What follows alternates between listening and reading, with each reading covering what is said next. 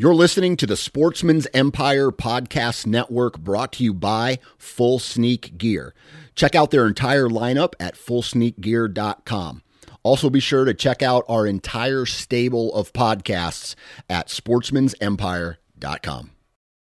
New from Moultrie Mobile, the Feed Hub offers first-of-its-kind cellular connection and control for nearly any spin cast feeder on the market. When used with the Moultrie Mobile app, you can monitor feed and battery levels, run feeders on demand, receive alerts when feeders are clogged, and remotely adjust feeding times. The Feed Hub is ideal for anyone who maintains feeders. Remove the guesswork and save time by planning feeder maintenance before you drive to your hunting property. For more information, visit moultriemobile.com.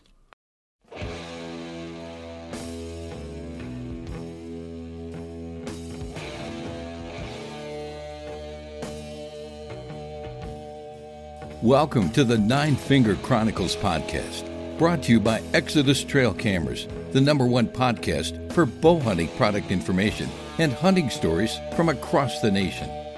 And now, here's your nine-fingered host, Dan Johnson. It's that time again for another bombastic podcast. Hopefully everybody is having a great day. It's Thursday, and today my guest is none other than the host of the Wired to Hunt podcast, Mark Kenyon. I believe this is Mark's second, maybe third time on the podcast, and today we do an ultimate BS session. We talk about everything from travel to western hunts to fly fishing to knocking on doors to access permission to shooting your bow, a whole bunch of just different random things that we're going to cover in this podcast. It's longer than normal, so I will definitely keep this intro short. Hopefully everybody enjoys this conversation. It's always good to kind of flip the script and have Mark just be a guest on the podcast and just chit-chat with him to see what he's doing. I provide my 2 cents as well on a couple of these topics. And it's going to be awesome. So before we get into that podcast, though, let's hear from Keith Dvorznak from Ripcord Arrow Rests about why it is important to have your arrow rest properly installed. A properly installed ripcord is very important. The timing is very critical on where you attach that cord to the downward bus cable. Our rest has to be cocked in the up position.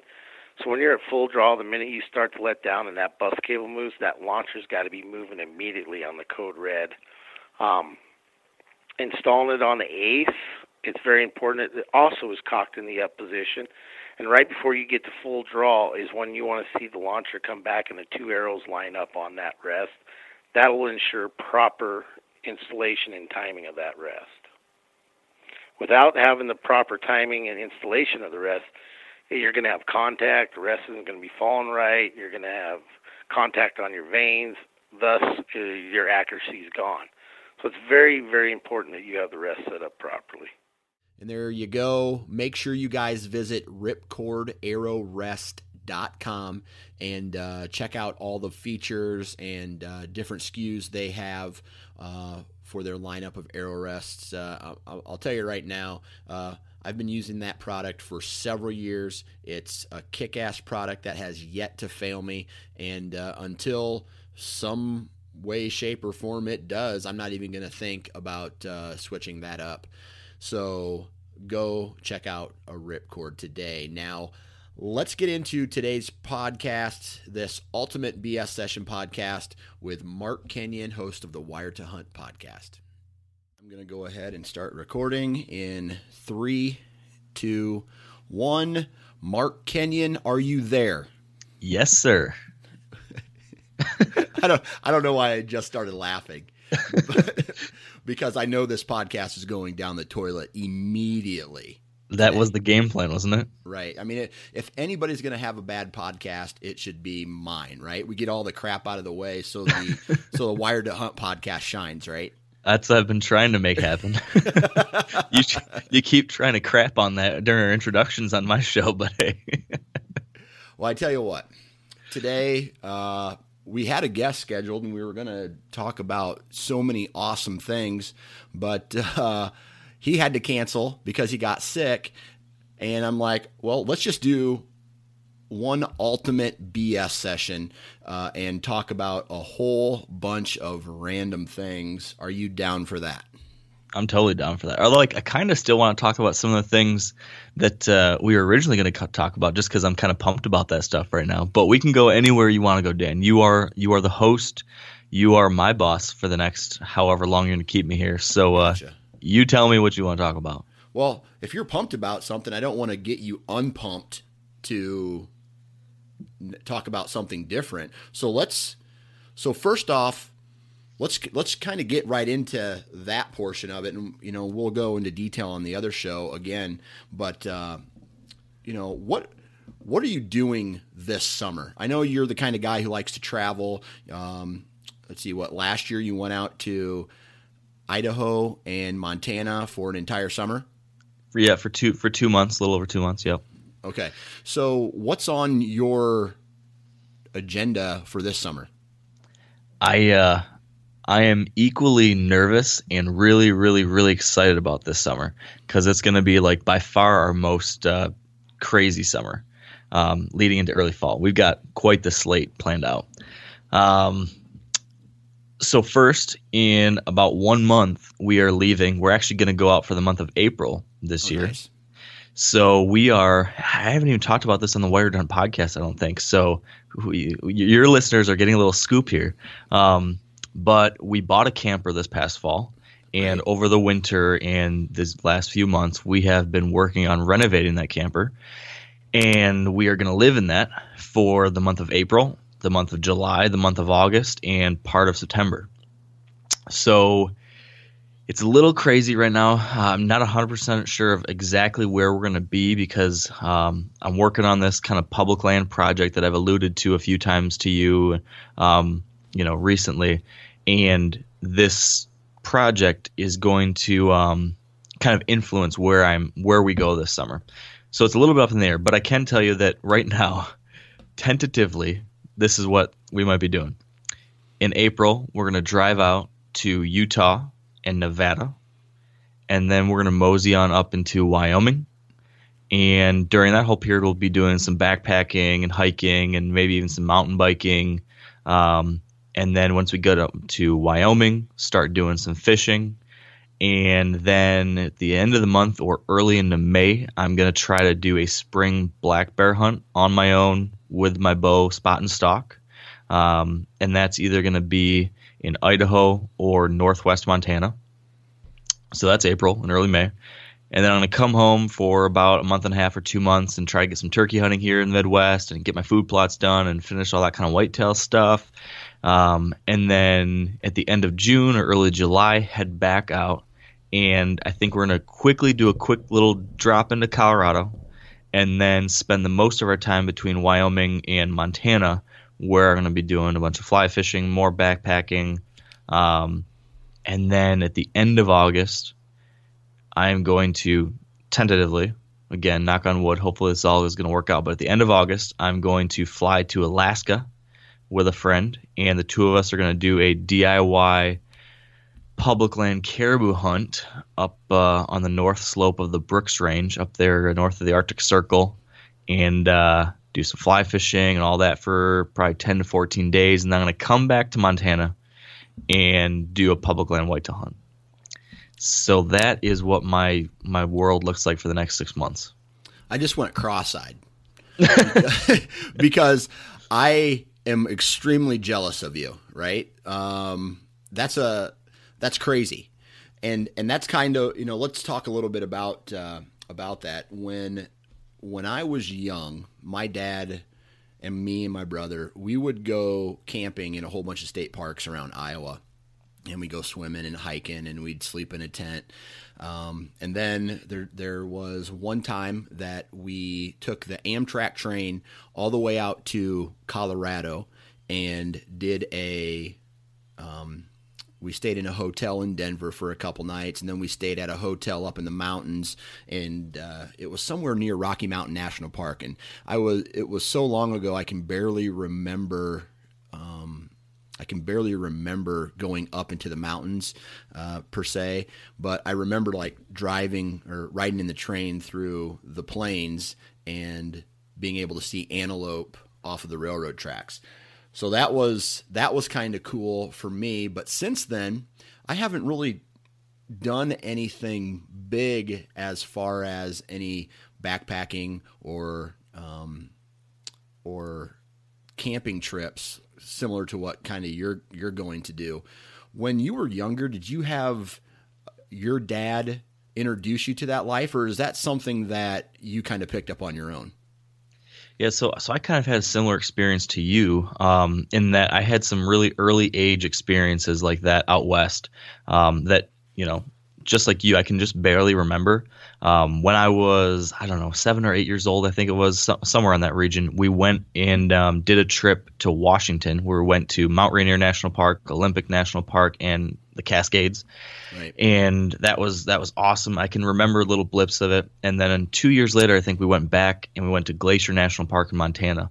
And those are the only 2 times I ever went out west as a young person. But it kind of like you, it stuck with me. I can't remember a ton, but I just remember like a feeling that was just like pulling at me forever.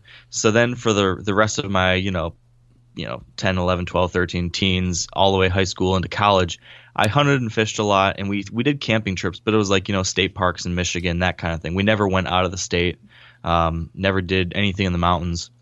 We did a little bit up in the Adirondacks of New York. My mom has some family out there. But it wasn't until college that I finally got kind of like the experience to do it myself, because my mom and dad didn't do any backpacking. They didn't do any of this kind of crazy Western stuff that I do now. So it's kind of a weird story, but I'd always been interested, like I said, and my senior year of college, I had some AP credits coming in. So I had like the end of my senior year, I had basically my prereqs were all done. I didn't have to take any serious courses. So I was able to take some kind of filler courses, some fun stuff. And there was this class called Wilderness Preparedness 101. And so I'm like, heck yeah, I'm doing that. So I took that class, and it was basically, and have I ever told you about this, Dan? Have I told you this story? I don't think so. Okay. So basically my teacher was like the American real life version of Bear Grylls. Okay. I mean, he had everything, like he was that guy, except for without the British accent, with a big bushy beard. And I was like, I don't know, I wanted to be this guy. He came in every day. Skunk guts? No skunk guts, but he had stories similar to that kind of stuff. He led he was on all this. He just did the coolest stuff. He led research projects into the Amazon. He studied wolves and grizzly bears in Alaska and the Yukon, and did some kind of study in Montana. And he just did all this crazy stuff out in the mountains and in the wilderness, and went up to Antarctica. And so we had some incredible stories. And then, he parlayed all that experience, and he might have been like an Outward Bound or Knowles instructor or something like that. And he just kind of taught the class about all the different basic things you need to understand for navigation and safety and, survival, and dealing with all the different scenarios you might have out in a wilderness type situation. And armed me with like the basic understanding and ideas of what you need to do to go on these backpacking expeditions and stuff. So I had that class. And then that summer I graduated, and I told Kylie, who was my girlfriend at the time, I was like, we are going to start backpacking. So we bought some stuff and did a few backpacking trips in Michigan, kind of figured things out. And then, my first full-time job was in California. And so we road tripped across the country to go to California. And on our way, we took 3 weeks or 2.5 weeks or something, and backpacked and hiked and camped through Rocky Mountain National Park, Yellowstone National Park, and Grand Teton National Park. And that just hooked me, hook, line, and sinker. And I've been a sucker for that stuff ever since. And we've continued to go out now every year as much as we possibly can to do that kind of thing. Right. So, man, you've been just about everywhere as far as the big main national parks are concerned, right? You've been to Glacier now. You've been to Yellowstone. You've been to Rocky Mountain. Have you been to Zion and Yosemite? I've been to Yosemite a couple times. Kings Canyon, Sequoia National Park, Mount Rainier, Olympic, North Cascades, Theodore Roosevelt National Park, Badlands National Park, Smoky Mountain National Park, Acadia National Park, and then the Utah ones I've been to. You mentioned Zion, and then I've been to Arches and Canyonlands. But one big one I haven't been to is Grand Canyon. I'm dying to get to the Grand Canyon. Yeah.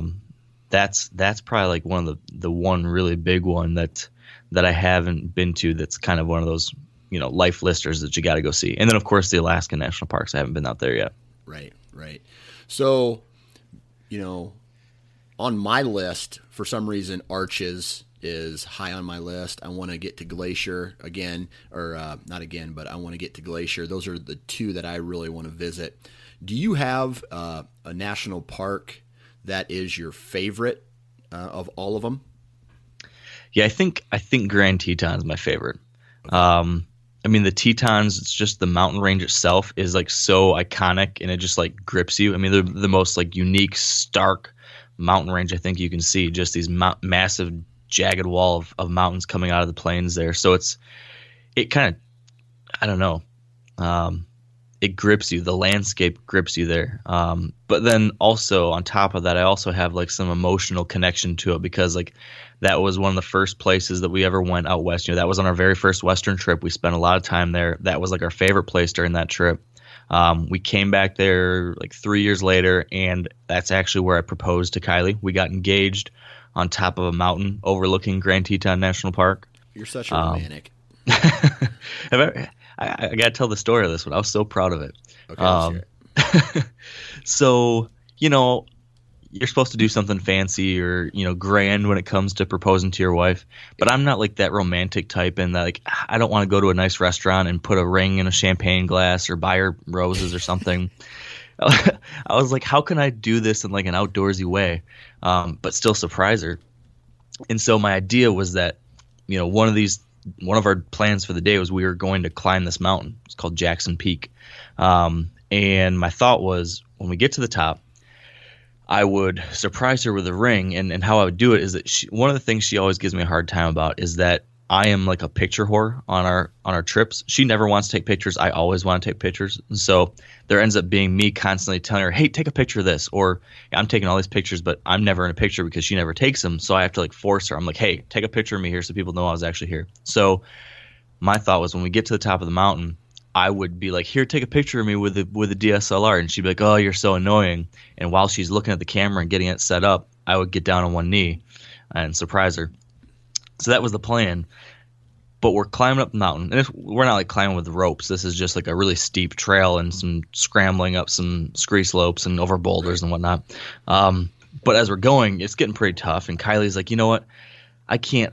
Let's just leave our backpacks here. It's too hot. I'm too tired. Like, let's just leave our packs here. And I'm like, nope. We have to take our packs because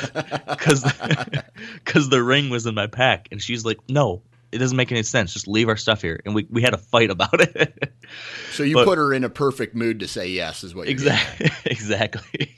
So luckily she gave up on it. I kept the pack and we got to the top and I did exactly what I said. I tried to get her to take a picture and she rolled her eyes at me and said how annoying I was. And she started fiddling with the camera. And when she looked up, I was on the pinnacle of the mountain, but kneeled down holding the ring.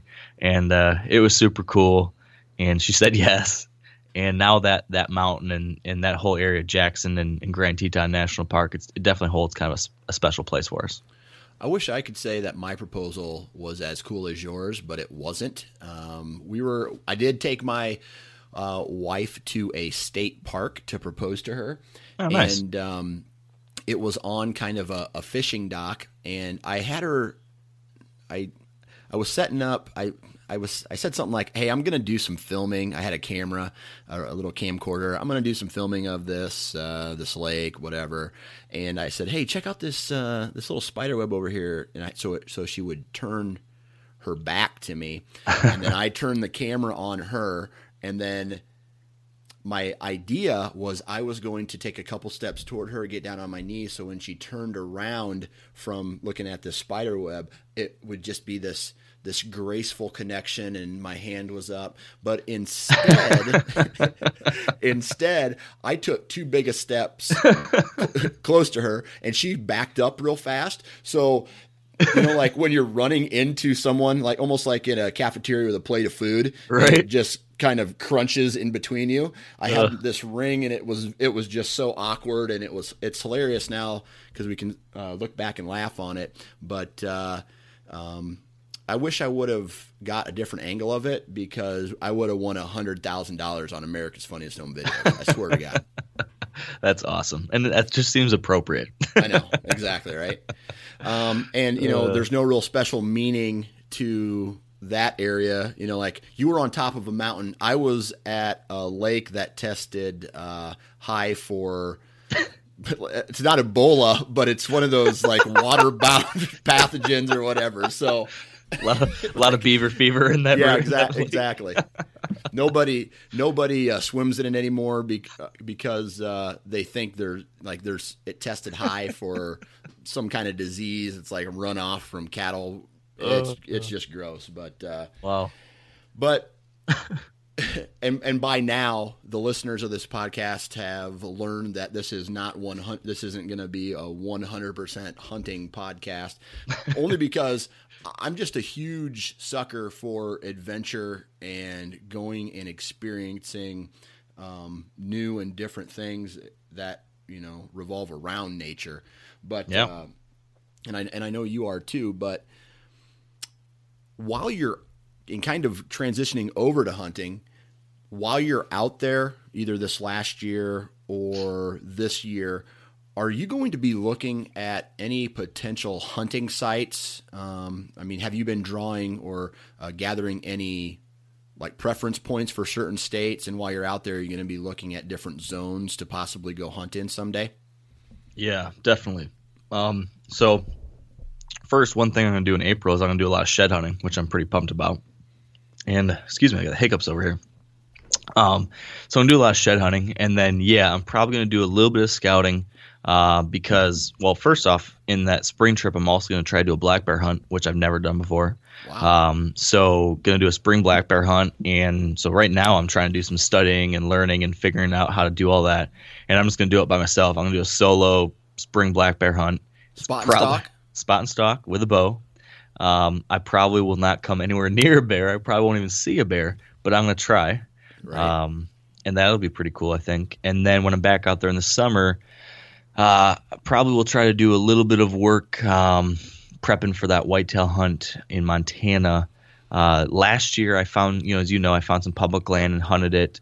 That was some state land I was hunting. But this year, again, I'm trying to focus on federal public lands and bring attention to this, as you've talked about and as I've talked about, this crazy movement out there that's trying to get rid of our federal public lands. So my goal this year is to keep all my public land hunting on those federal public lands. And so I want to find some BLM ground to try to chase some whitetails this year. So part of my mission this summer will be trying to figure out where I'll be going for that.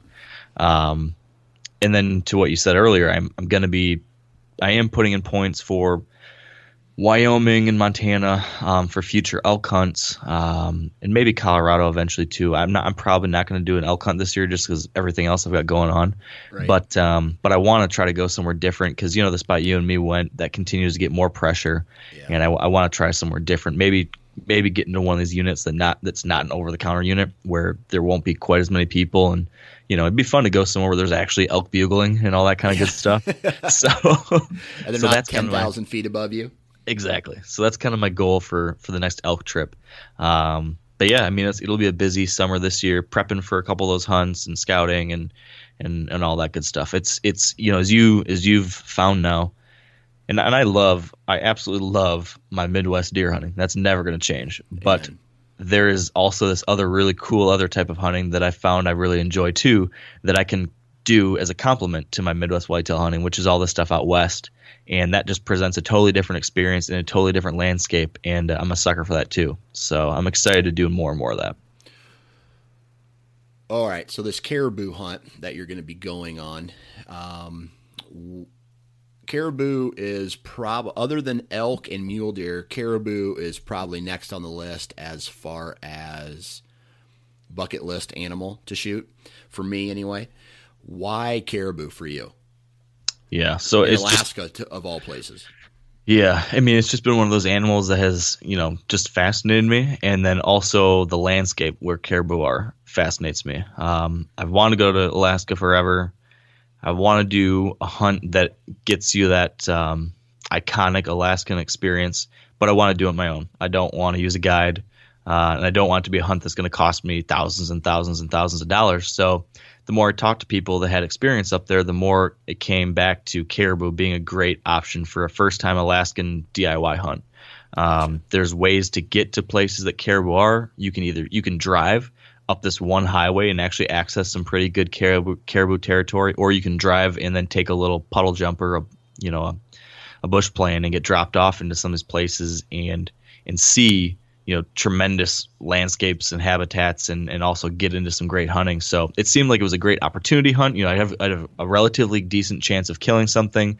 I'd have a great experience and be in a really cool place, and it was doable for someone like me who, doesn't know what he's doing, at least in that particular situation. So that's why I chose caribou. And it, cheap. It's relatively cheap.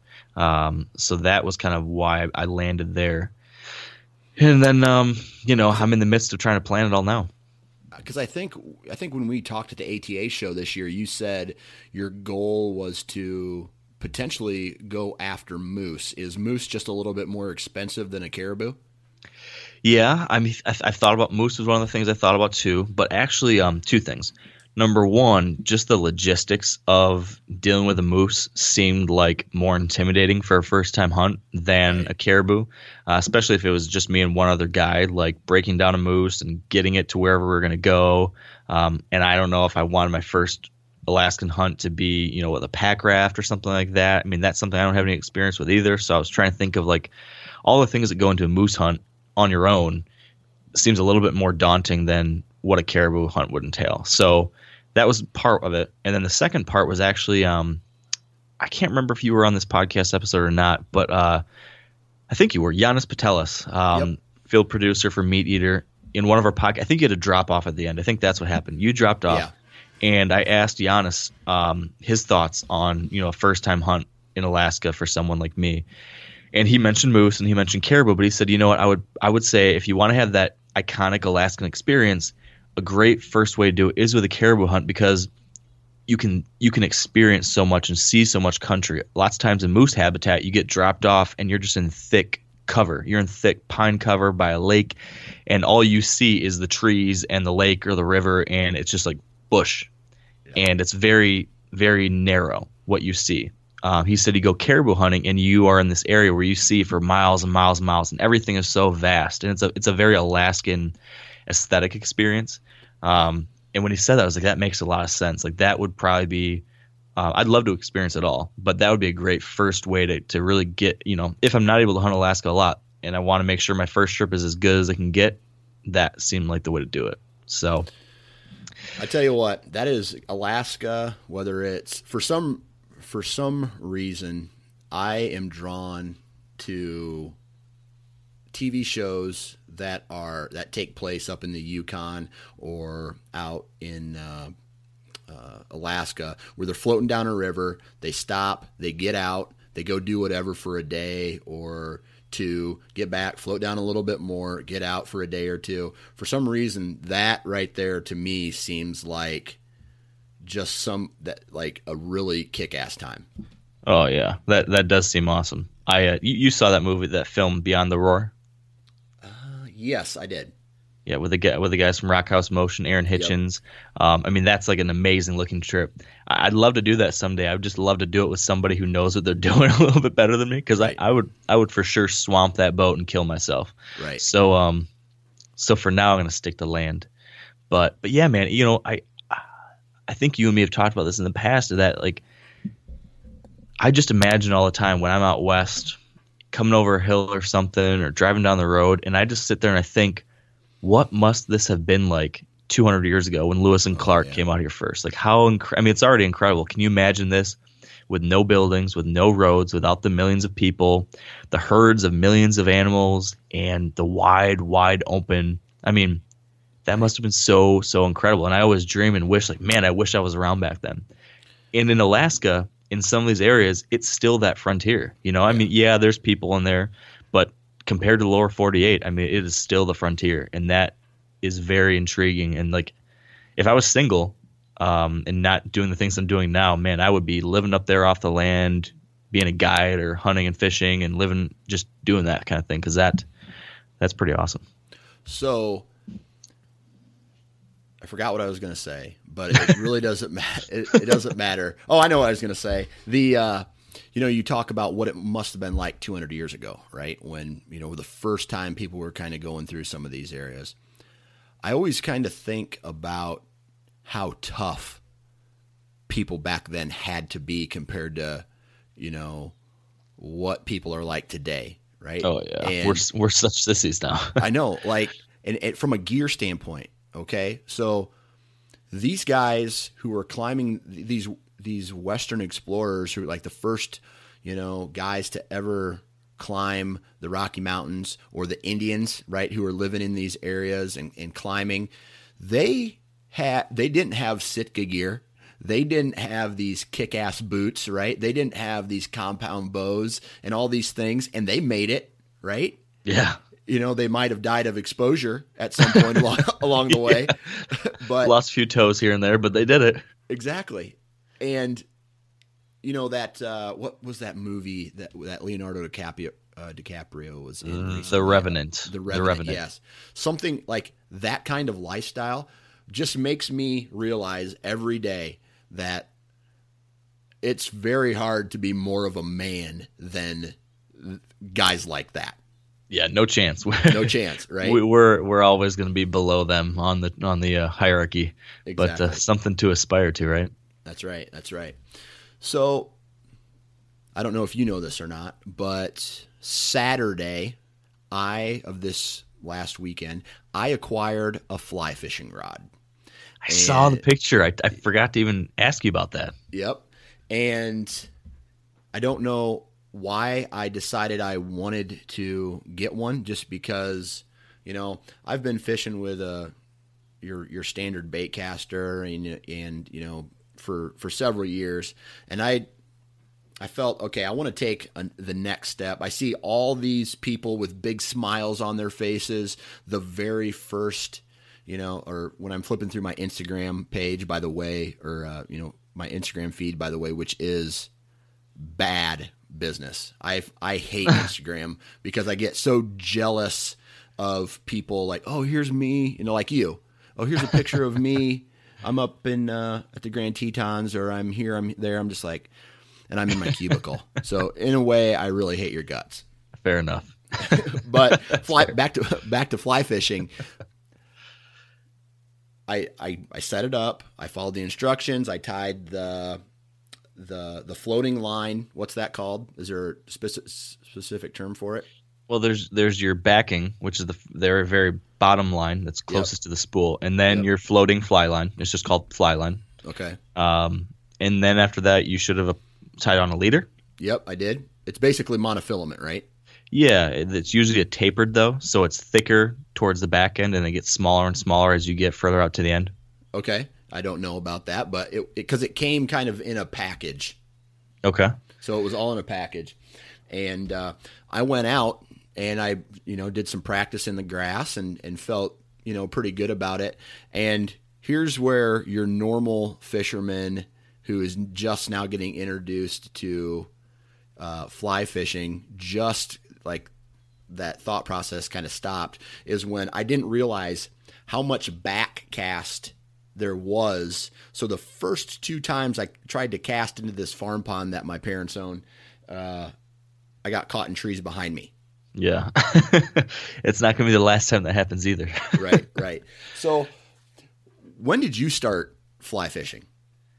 So I had an introduction to fly fishing when I was kind of young. Me and my dad did like a one-day fly fishing course when I was probably, 14 or something. Gotcha. So we had like a one-day thing together where we kind of learned, and we went out and fished for the day, and we went out a handful of times after that. But then I basically dropped it. So then from the time I was like 14 until the time I was like 27 or 28, I didn't fly fish at all. But kind of like you, I was seeing people posting pictures of fly fishing, and you'd see these different films and stuff, and I'd always look at it like, oh my gosh, that just looks so awesome. But it was like intimidating a little bit because it is so much different than regular fishing.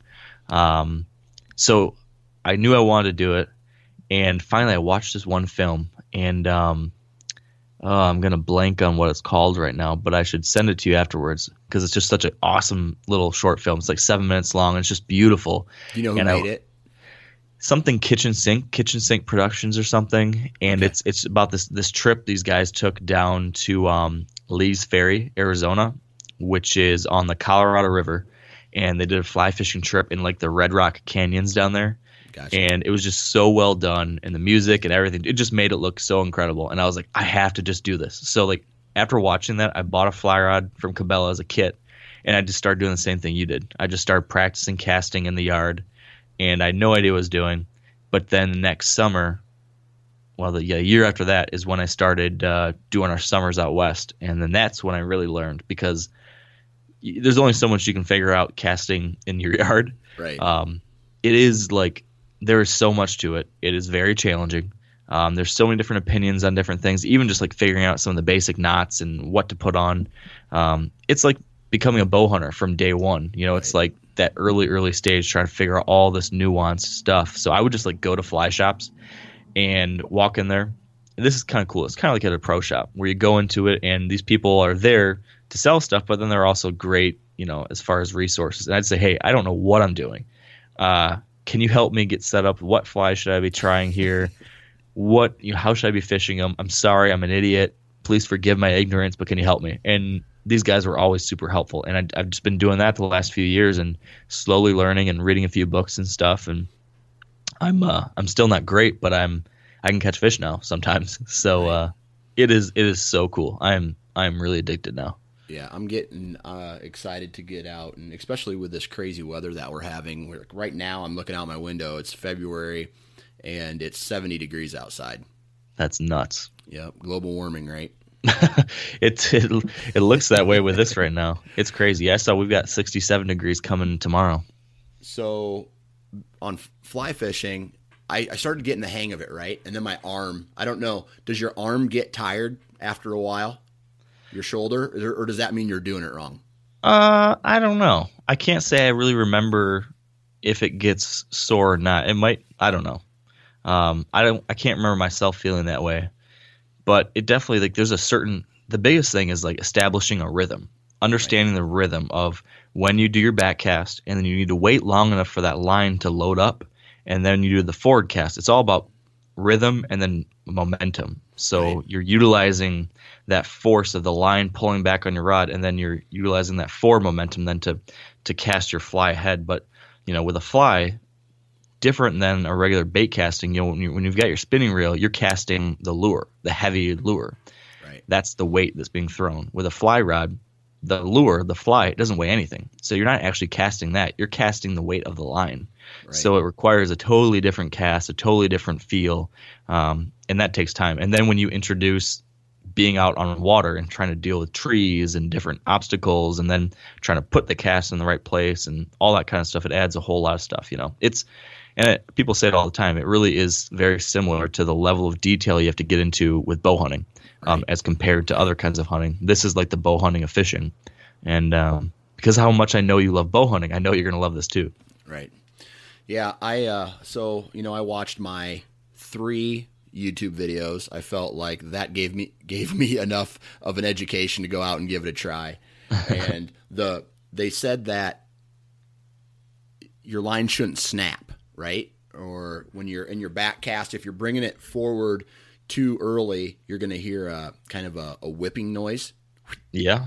That's and you're going to have all sorts of issues, when you go too forward, too fast. Yeah. So at the end of the day, I reel the line in and I go set it in the garage, and my father-in-law comes up and goes, "Hey, are all these knots supposed to be in the line?" Yeah, buddy. So I got work to do when it comes to becoming a fly fisherman. Yeah, well, just know that you're gonna take some serious lumps early on, but keep with it because it is a very, very cool feeling when it does start coming together. And what's fun about fly fishing, at least for me, is a relatively new fly fisher.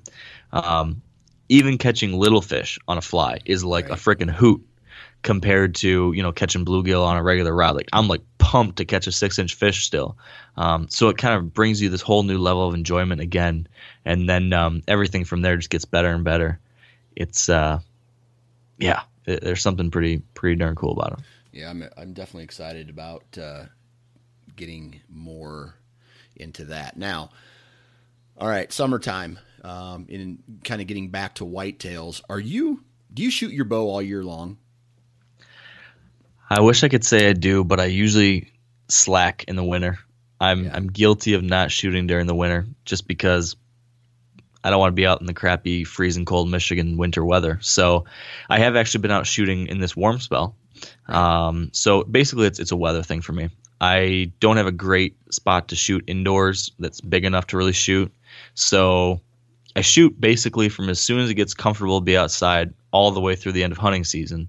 But then once you get snow and cold, then I'm a little bit of a wuss. Do you feel that every year you're retraining your muscle memory to get back into the swing of things, or do you have the feeling where you can just pick your bow up and get right back into it? No, I definitely when I miss a few months like that in the winter and I come back, I definitely have like a readjustment phase, like that first week or something like that. I've tried to the past few years get better and better at this and starting earlier, but I know that that first week or so, I'm just focused on shooting lots and lots of arrows at short distances just to reacquire that muscle memory. And then I start lengthening the distance and focusing on the small things and accuracy and longer different situations and everything like that. But that first week, it's just shoot a lot of arrows, get the feel back, get your muscles rebuilt back up. And if I was better about it and did it all year round, I guess I wouldn't need to do that. But I'm trying to at least get that done early in the spring instead of, unfortunately, some people do that just before the hunting season. And I think that can be a mistake for some people. So I try to do that in the spring, keep it going through the summer. By the time hunting season comes along, I'm feeling pretty good. So from a gear standpoint, what kind of person are you? Are you the type of person that will stick with the same exact product as long as it works good, or are you the kind of person who likes to try new things that come out every year, new products? I'm typically the former. So I am the first thing you said there. I find something that works, and if it ain't broke, don't fix it, is usually what I do. I occasionally try new things. Like I've tried some new broadheads over the past few years. I've bounced around a little bit on broadheads, but I was shooting basically the same bow, basically the same arrow, basically the same release, everything for like, many years now. I'm not the type of gear guy like you are. I think you're more detail focused with gear. I just find something that I trust, and then I just no more questions. I end up spending more of my time thinking about the strategy. I'd rather spend less time thinking about the gear. So it's like, all right, I want to get something good, solid that I know works, and then I'm moving on. Right. So one thing that I am trying to focus on for this upcoming year is form and just basically becoming a better overall archer. And, you hear talk about people using different types of releases, like whether it's a thumb release or a back tension release to, gain better accuracy. Are you using a trigger release currently? Yeah. Yep. I just use a basic trigger release, and I feel pretty good with it.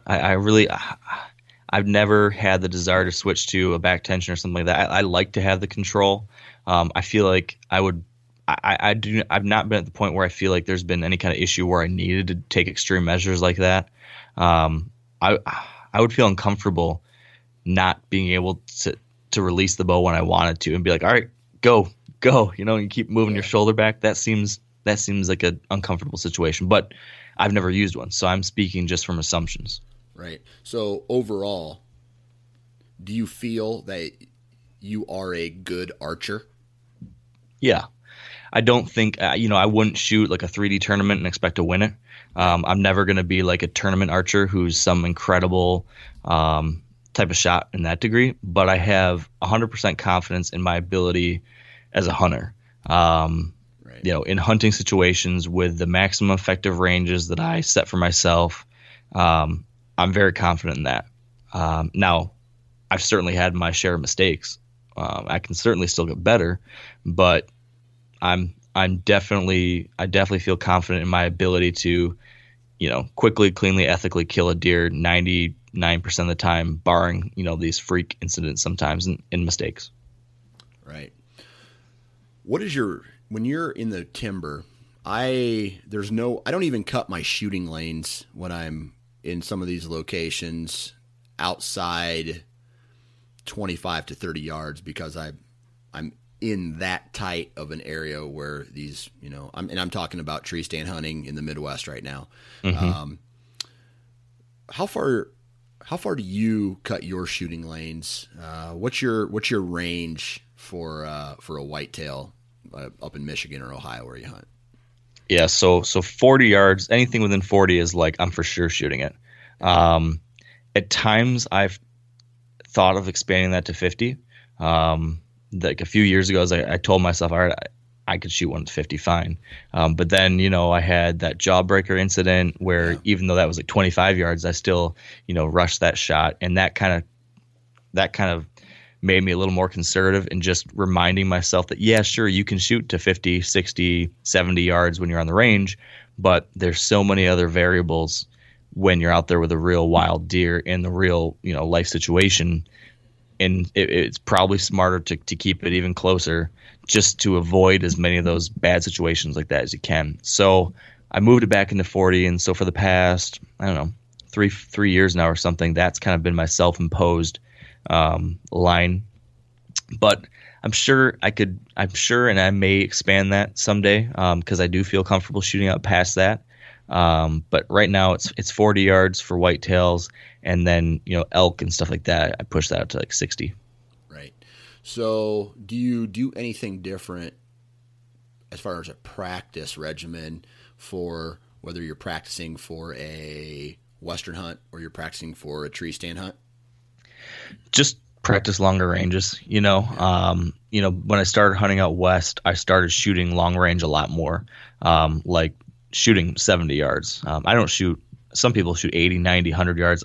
I can't do that. Or I could. I have, but I'm not going to do that as some type of serious form of practice. So I'll shoot a lot at 60 though, a little bit past that. And just that's my main focus is just making sure I'm dialed in at that range to hit, an elk vital zone, in standing. And then also one thing I did that helped me, I think, a lot when it came to preparing for those Western hunts was adding in some physical fitness to it as well. So where my house is, my house is up on a hill, and then my yard goes down a steep hill, relatively steep hill behind it. So I stand on the top of that hill, and my target is at the bottom.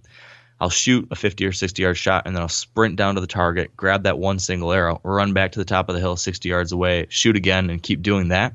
And that just introduces that heartbeat, that heart rate issue, and that physical experience that you'll also be dealing with when it comes to an actual Western hunt, running up a mountain and then having to shoot an elk at 50 yards or something like that. So I do that kind of thing, prepping for that kind of hunt. And then during deer hunting season, I do more of like different scenarios like sitting down or kneeling or leaning, the time we have to lean around a tree branch or holding a full draw for a minute or something like that. I try to replicate some of those scenarios just to keep me ready for those different things because, as we don't always have that perfect right in front of you 25-yard shot like we practice all the time, Right. Just standing there in the yard. Right. Let me tell you a little bit about my experience with what you just said about like the long range shooting, running back or running down, getting the arrow, running back up. I put the arrow back in my bow, drew back, and I shot the slide that was connected to my kid's playground set. I shanked the shot so bad because I was breathing so heavy. And that just tells you that I need to work on more things in my life than just archery. Better find that out now than on the mountain. That's right. All right, awesome. Let's see. Prep for this upcoming season, right? I want to talk about Ohio, a lease that you have in Ohio, right? Yeah. At one time, that piece of property was loaded, right? Yeah. Tons of awesome bucks. Sounds to me like, through conversation and some of the Wired to Hunt podcasts that we've done, that property is not what it used to be, right? Yeah. But I'm trying not to draw too many conclusions from it, because it's been just a 1 year kind of blip. So I don't know if it was just a random set of occurrences that happened while we were there, or if it's indicating of a bigger issue. I don't know yet. But yeah, we had a lot of success there the past few years. Last year it was just kind of rough. I did still kill a nice buck, but it was tough. Right. So, with going into this upcoming season in Ohio, are you going to continue that lease, or are you going to be doing some door knocking down in that area? So the plan as far as now is to continue that lease, because it is still a great known quantity. Like, we know in general it's a great spot, and there've been some great deer, and we know it well. But I definitely am at the point where I'd like to explore other options, just because you never know. I've been saying this for a few years now, that I need to do this, because this is just given the landowner situation and everything, I feel like it probably won't last. It's not a long-term thing. So I need to find some other options. I just, to be honest, have been lazy about it and haven't gone out and found it down there yet. So that's on my to-do list this summer or spring, is to try to find some other options, because I like that general area. I'd love to continue hunting down there. So we'll see. So one thing that really pisses me off when I hear a guy, it doesn't matter what state you're in, obviously there's public land almost in every state. Some states have more than others, but the guys who say, well, I don't have any place to hunt. Well, how many times, and then you get into conversation with them and you ask them about, how many doors have you knocked on? They're like, well, I don't knock on doors. Yeah. It's like, I'm waiting for someone to invite me on their property. Where I live, that's not going to happen. Right.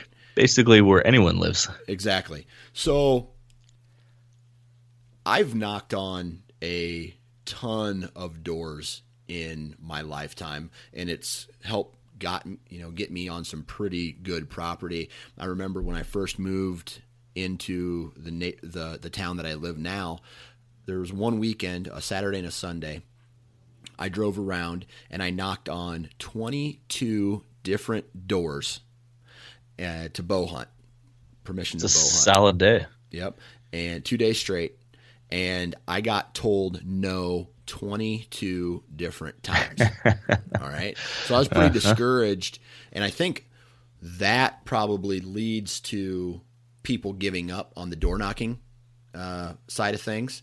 Yeah. So from your standpoint, how have you learned to, I guess, knock on doors with the most effectiveness?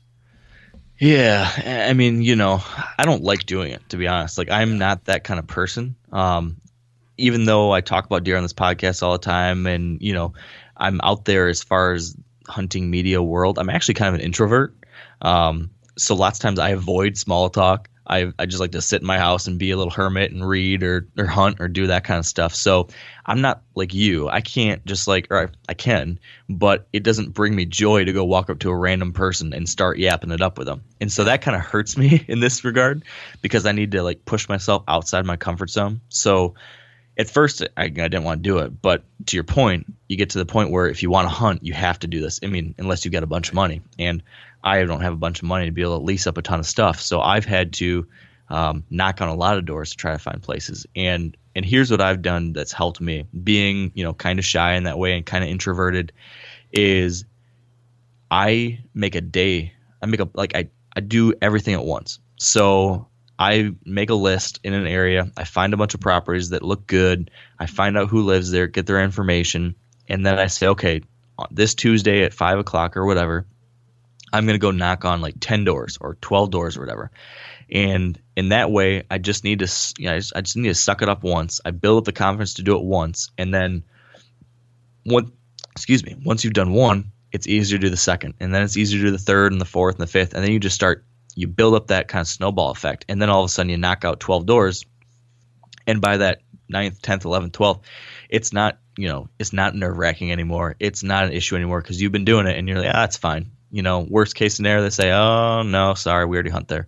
And so for me, that's the way I've been able to do it. I put it all into one evening or one day. I get that momentum. I knock through them, and then, I was able to cover a lot of ground. And it's a numbers game. Like you said, you can knock on 20 doors, and you might get all no's. But you have to do a lot to get the occasional yes. So you just go into it with reasonable expectations, expecting a lot of no's. Don't get down on yourself when you get no's. And every once in a while, if you keep trying things eventually work out. So I do that. Another little trick I have, which has helped me a number of times, is every time you get that foot in the door, just you're talking to them and they say no, let's say, I always try to keep chatting them up just a little bit, polite, thanks so much, I appreciate, or sorry to bother you, but thanks for telling me what's going on here. Do you happen to know of anybody else around here who might be willing to let me hunt, or do you know anywhere else I should check? And those things have led to new properties for me a lot of times. Just start talking to them, and you never know where that conversation might go or who they might point you to. That's helped both in deer hunting permission and shed hunting permission for me. Yeah, definitely.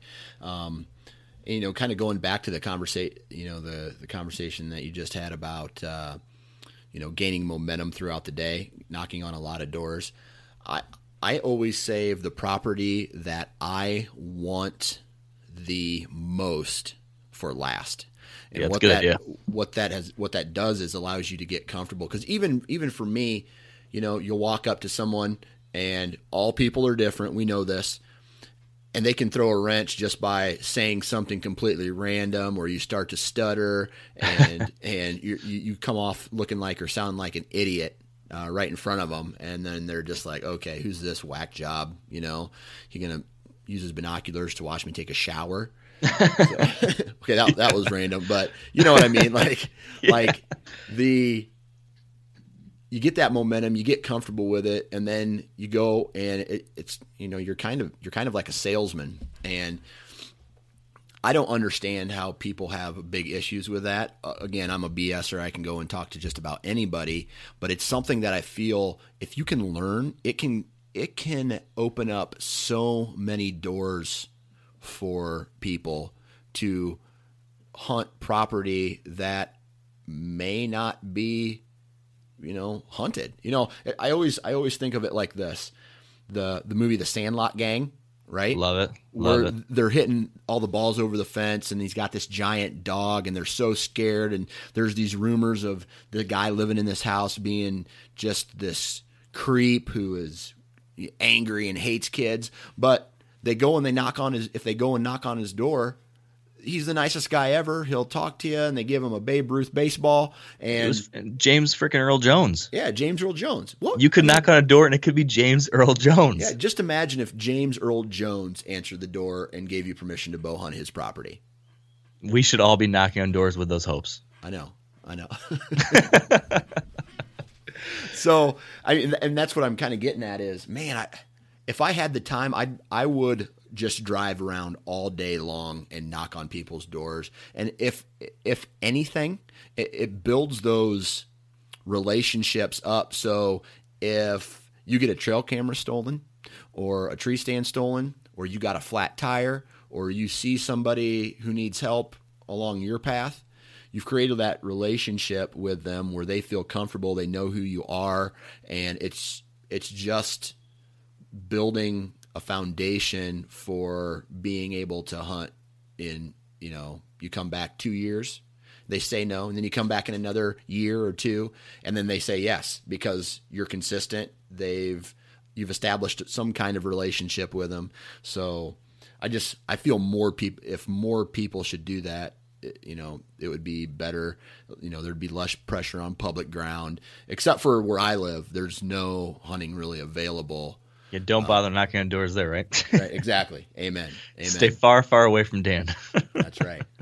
In all seriousness, though, Dan, that's like one of the very easiest, most achievable ways to improve your deer hunting success. Right. Just by getting new places to hunt. Like, you don't, location means so much. I mean, you can be the best hunter from a tactic standpoint in the world, but if there just aren't deer or aren't mature deer or whatever kind of buck it is or deer it is that you're after, if they just don't live there, you're never going to kill it, or you're going to kill it once every 10 years versus finding some better places where all of a sudden you can be killing a target buck every year or whatever. Finding the right place is a huge deal. Right. The last thing I kind of want to talk about is stages of a hunter, right? We all kind of go through different stages in our life as hunters, and I'm a bow hunter, so I'm kind of gonna, and I know you are, so I want to kind of go towards the bow hunting aspect of it, as far as when you're younger, and feel free to jump in and fill me in if maybe I'm missing a stage here, right? So you're a young hunter, you're a bow hunter, you're getting used to your equipment, you're getting used to feeling comfortable, you're killing basically just whatever walks by, and then you go through the next stage, which is probably, okay, I'm going to try to shoot, whether it's antler size or age, I want to shoot a 2-year-old. Then, so the stage is like the growth or the ladder, you're laddering up. Then you hit a stage where you're only targeting mature whitetails, and then at the end of that stage, you feel like you've accomplished your goal there. You may target a specific buck. It's make or break on one buck the entire season. And then after that, you've accomplished that goal. So you are in the stage of maybe helping others or getting to, giving back to the bow hunting world, so to speak. And I think we may have talked about this before on one of the Wired to Hunt podcasts, but where do you feel that you are at now as a bow hunter? Yeah. So I think you're absolutely right. I mean, I think a lot of us go through some type of set of stages like that.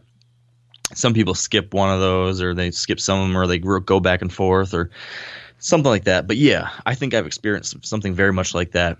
And I don't know about you, but I feel like the past few years, especially, even like since we've been like doing the Wired to Hunt podcast, where we've talked to so many people and we ourselves have talked about and thought about some of these things so much, I feel like I've fast forwarded through some of these stages a little bit, maybe faster than I would have otherwise. So I definitely feel like I'm at that point where I don't know if here's where I'm at.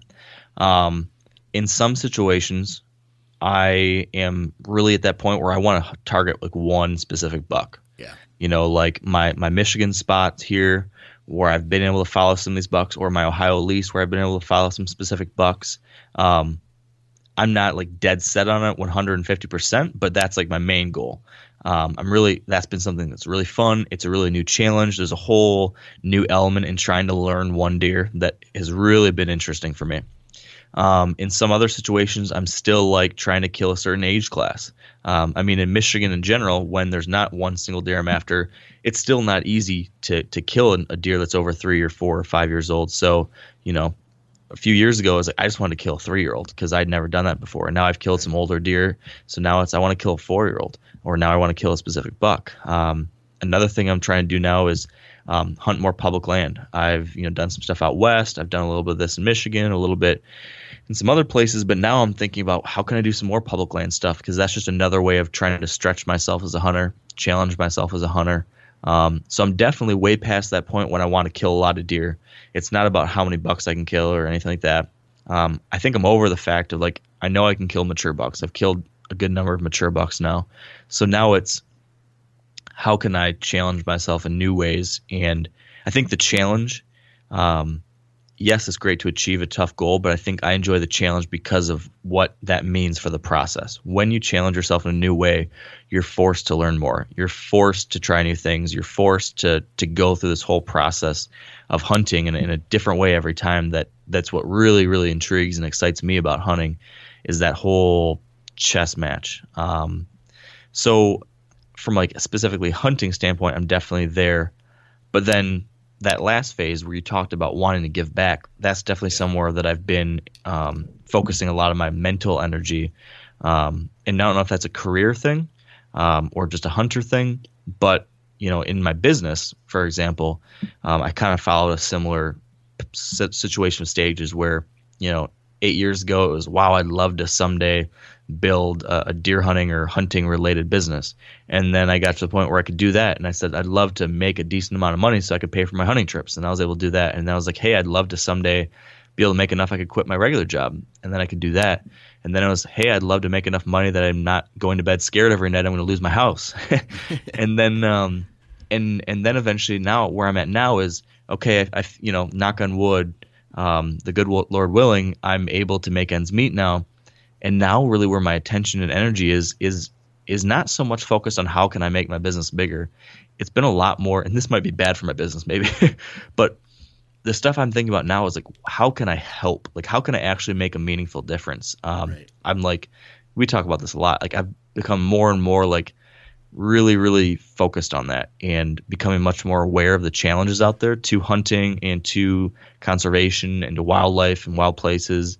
And so as much as I want to have achieved these personal hunting goals, I'm more and more thinking about, how can I use this, platform I've been so blessed to be able to build and have. How can I use whatever I've been given to do something good so that more people can enjoy these things, so that my kids and grandkids can come to these places. In the long term, that's really where my head's at. Right. I know for me, in the past 10 years of hardcore bow hunting, I have only killed 4 bucks, right? And there was a span of time. So I killed one in 2006. I'm looking at my wall here. I killed one in 2008, one in 2012, and then one this year. So that's 4 bucks in 10 years. With 2000, I'm going to say 2009, 2010, and part of 2011, maybe even 2008, focused on one particular deer for the most part and putting a lot of eggs all in one basket. So I feel that I've done kind of a jump around where I was focused on, introducing myself into hunting again after, or bow hunting after kind of setting it aside during college, getting back into it in 2006. And then 2006, 7, and part of 8 were kind of a feel out process. I knew I wanted to shoot mature bucks, and then I shot one, then really focusing on one deer for a whole bunch of years. That deer ended up getting harvested, which this is a spoiler. Make sure you listen to the Wired to Hunt podcast after you listen to this one or before you listen to this one, whatever. Anyway. Because we talk about that. Yeah. And then, so after that, I kind of have bounced back to hunting basically a hit list. So back to a mature, if it's mature, that's my goal every year. And I think, I accomplished that this year. And I kind of make my decisions at the beginning of every season. So I think this year I might try to focus on a higher tier of a hit list again, if that makes sense. So like every year my goal this year was to shoot a 4-year-old or higher. I accomplished that goal. Next year, I don't know if it's going to be a 5-year-old or it's going to be a 6-year-old or it's going to be, okay, I have quote unquote 5 shooters. I'm only going to go for the top 2, if that makes sense. Kind of whittled down my not necessarily go after one buck, but whittle down to less options.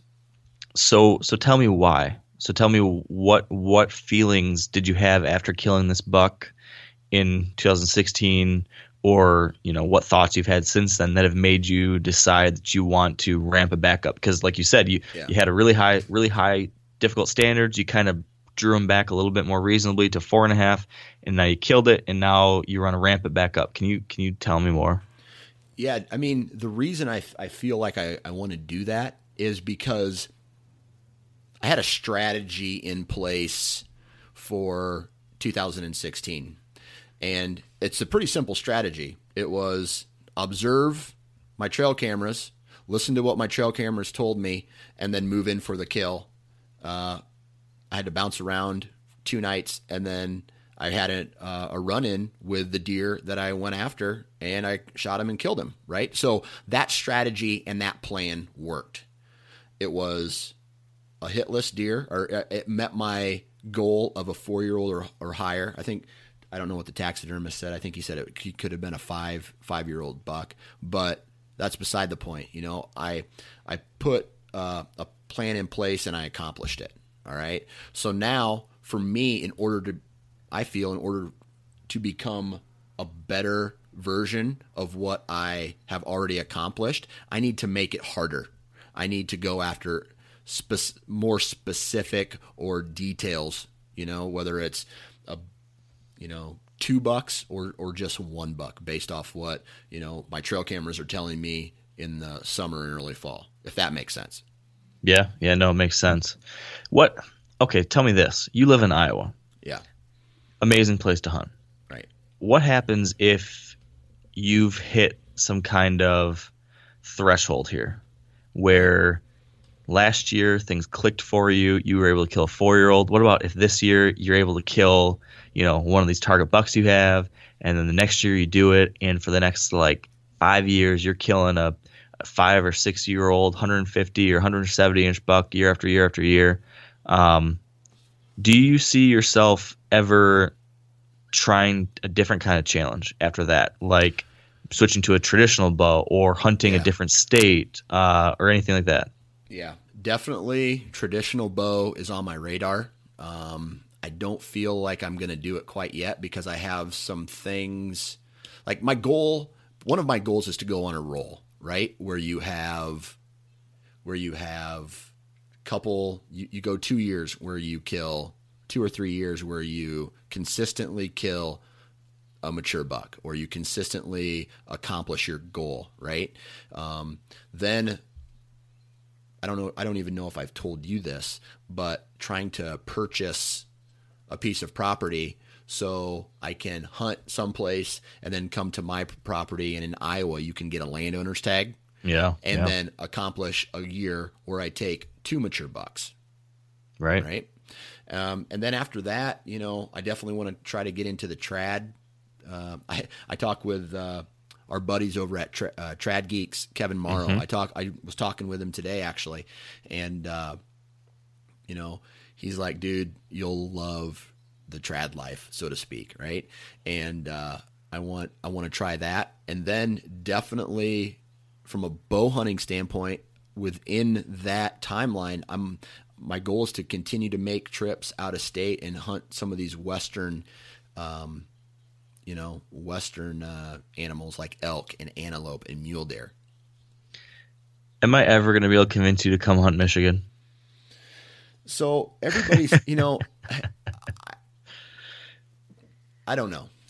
The reason people say to me, you don't know what it's like. You don't know what it's like to hunt Michigan. You're right. I don't. I've never hunted that state. I've never hunted a piece of property where the deer are only one, the biggest buck you may see is a 2-year-old 100-incher, right?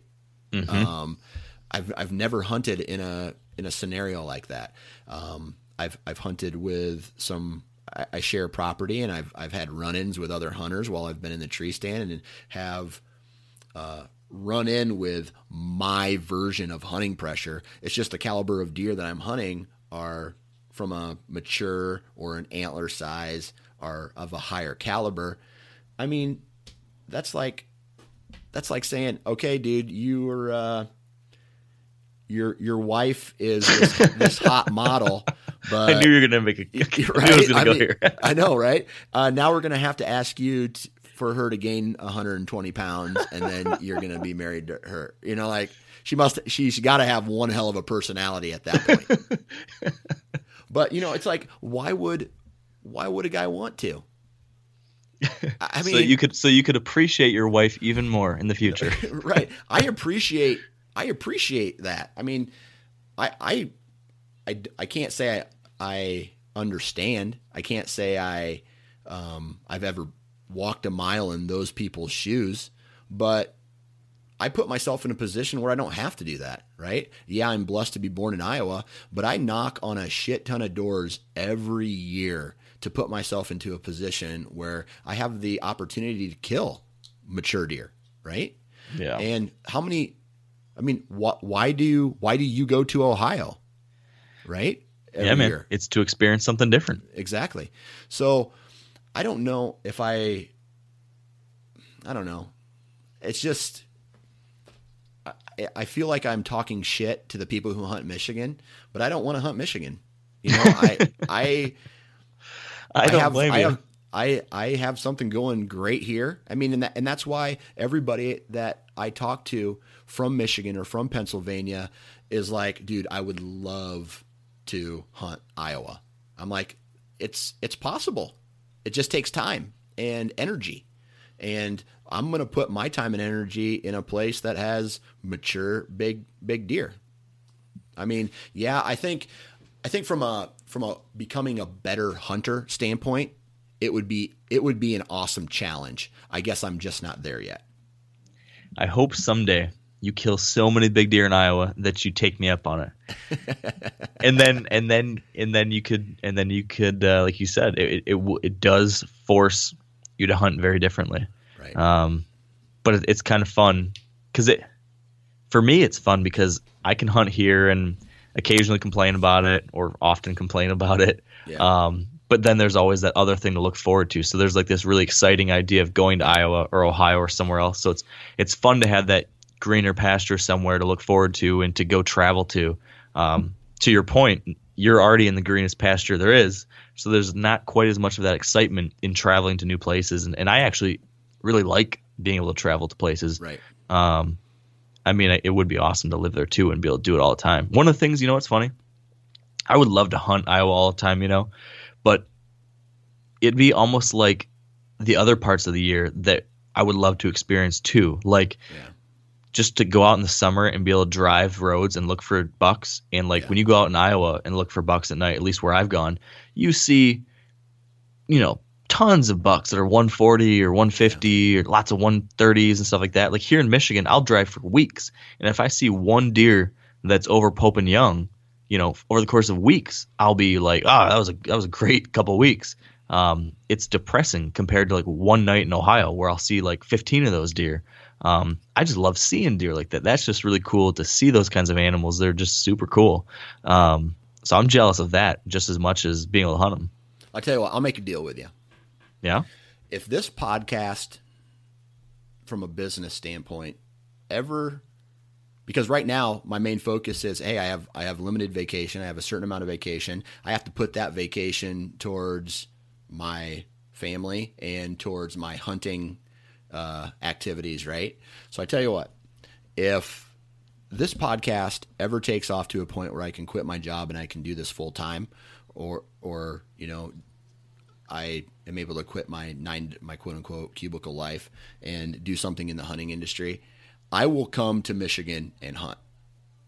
All right. When you get I like it. When you have that extra time. When I have that extra time, I will come and do it. So, I just need you to start getting me the number of some high fence operations. Dude, it would be fun. It would. I would love to host you down here and do some hunting, and we could at least then, what's the word? We could commiserate for once about the same crappy hunting together. Right. And again, I'm not talking shit on the guys who hunt Michigan. I I don't know. I don't know a lot of guys who would do the same, if that makes sense. Yeah. And I mean, we both, I talk a lot of crap about Michigan too. And I say it, sort of like truthfully, sort of kiddingly, it's a great state. There is actually some really good hunting, relatively good hunting here. It's just very different than some of these other states out west or in the Midwest, like Iowa or Kansas. There's a lot of different challenges, but it does force you to really, really crank things up a notch. And I think there are some very, very, very good hunters here who don't necessarily, and they might not have a bunch of big heads on the wall, but the guys here that are consistently killing 3-year-olds or 120 or 130 inch bucks, if you find a guy here in Michigan who has a wall full of 130s or 125 inch bucks, that guy is an absolute stud. Right. Because there just are not many of those deer, and the few that are out here are just on pins and needles. Right. Amen. So, well, man, I tell you what, I can hear my kids screaming outside. I heard like a kazoo or something. Yeah, well, in my community, it's the cool thing for everybody to get a damn golf cart and drive around the town in it. Okay? Okay. I'm not ever going to do that.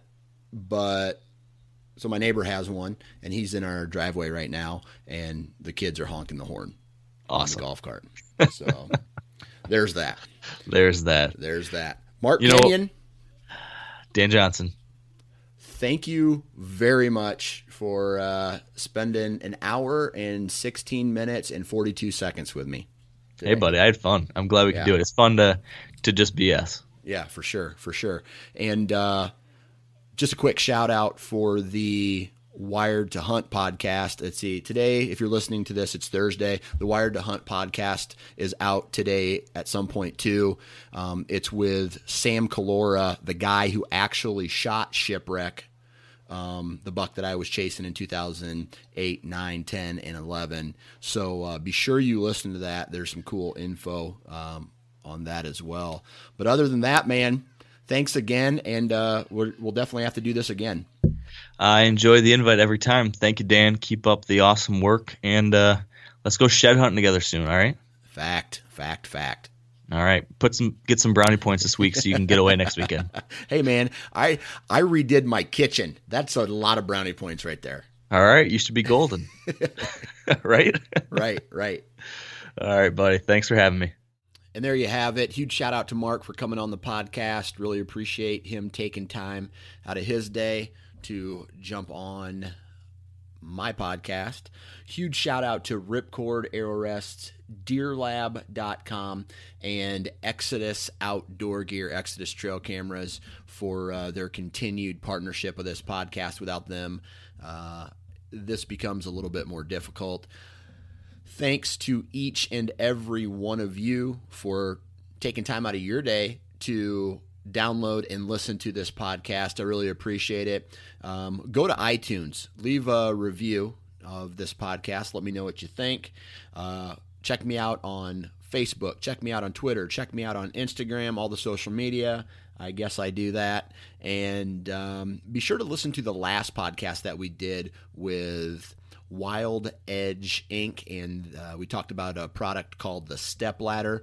We are currently doing a giveaway, an 8-piece set. So be sure to check out the previous podcast and find out information how you can win an 8-piece set of that their climbing set. So do that as well. Other than that, hopefully everybody has a great weekend. It looks, if you're in the Midwest, it sounds to me like the weather is going to get back to your typical late February, early March conditions. Hopefully what that does is cause some antlers to drop. So when that crappy weather is over, we can all get out and pick up some sheds. Thank you. And remember to wear your damn safety harness. Have a good day.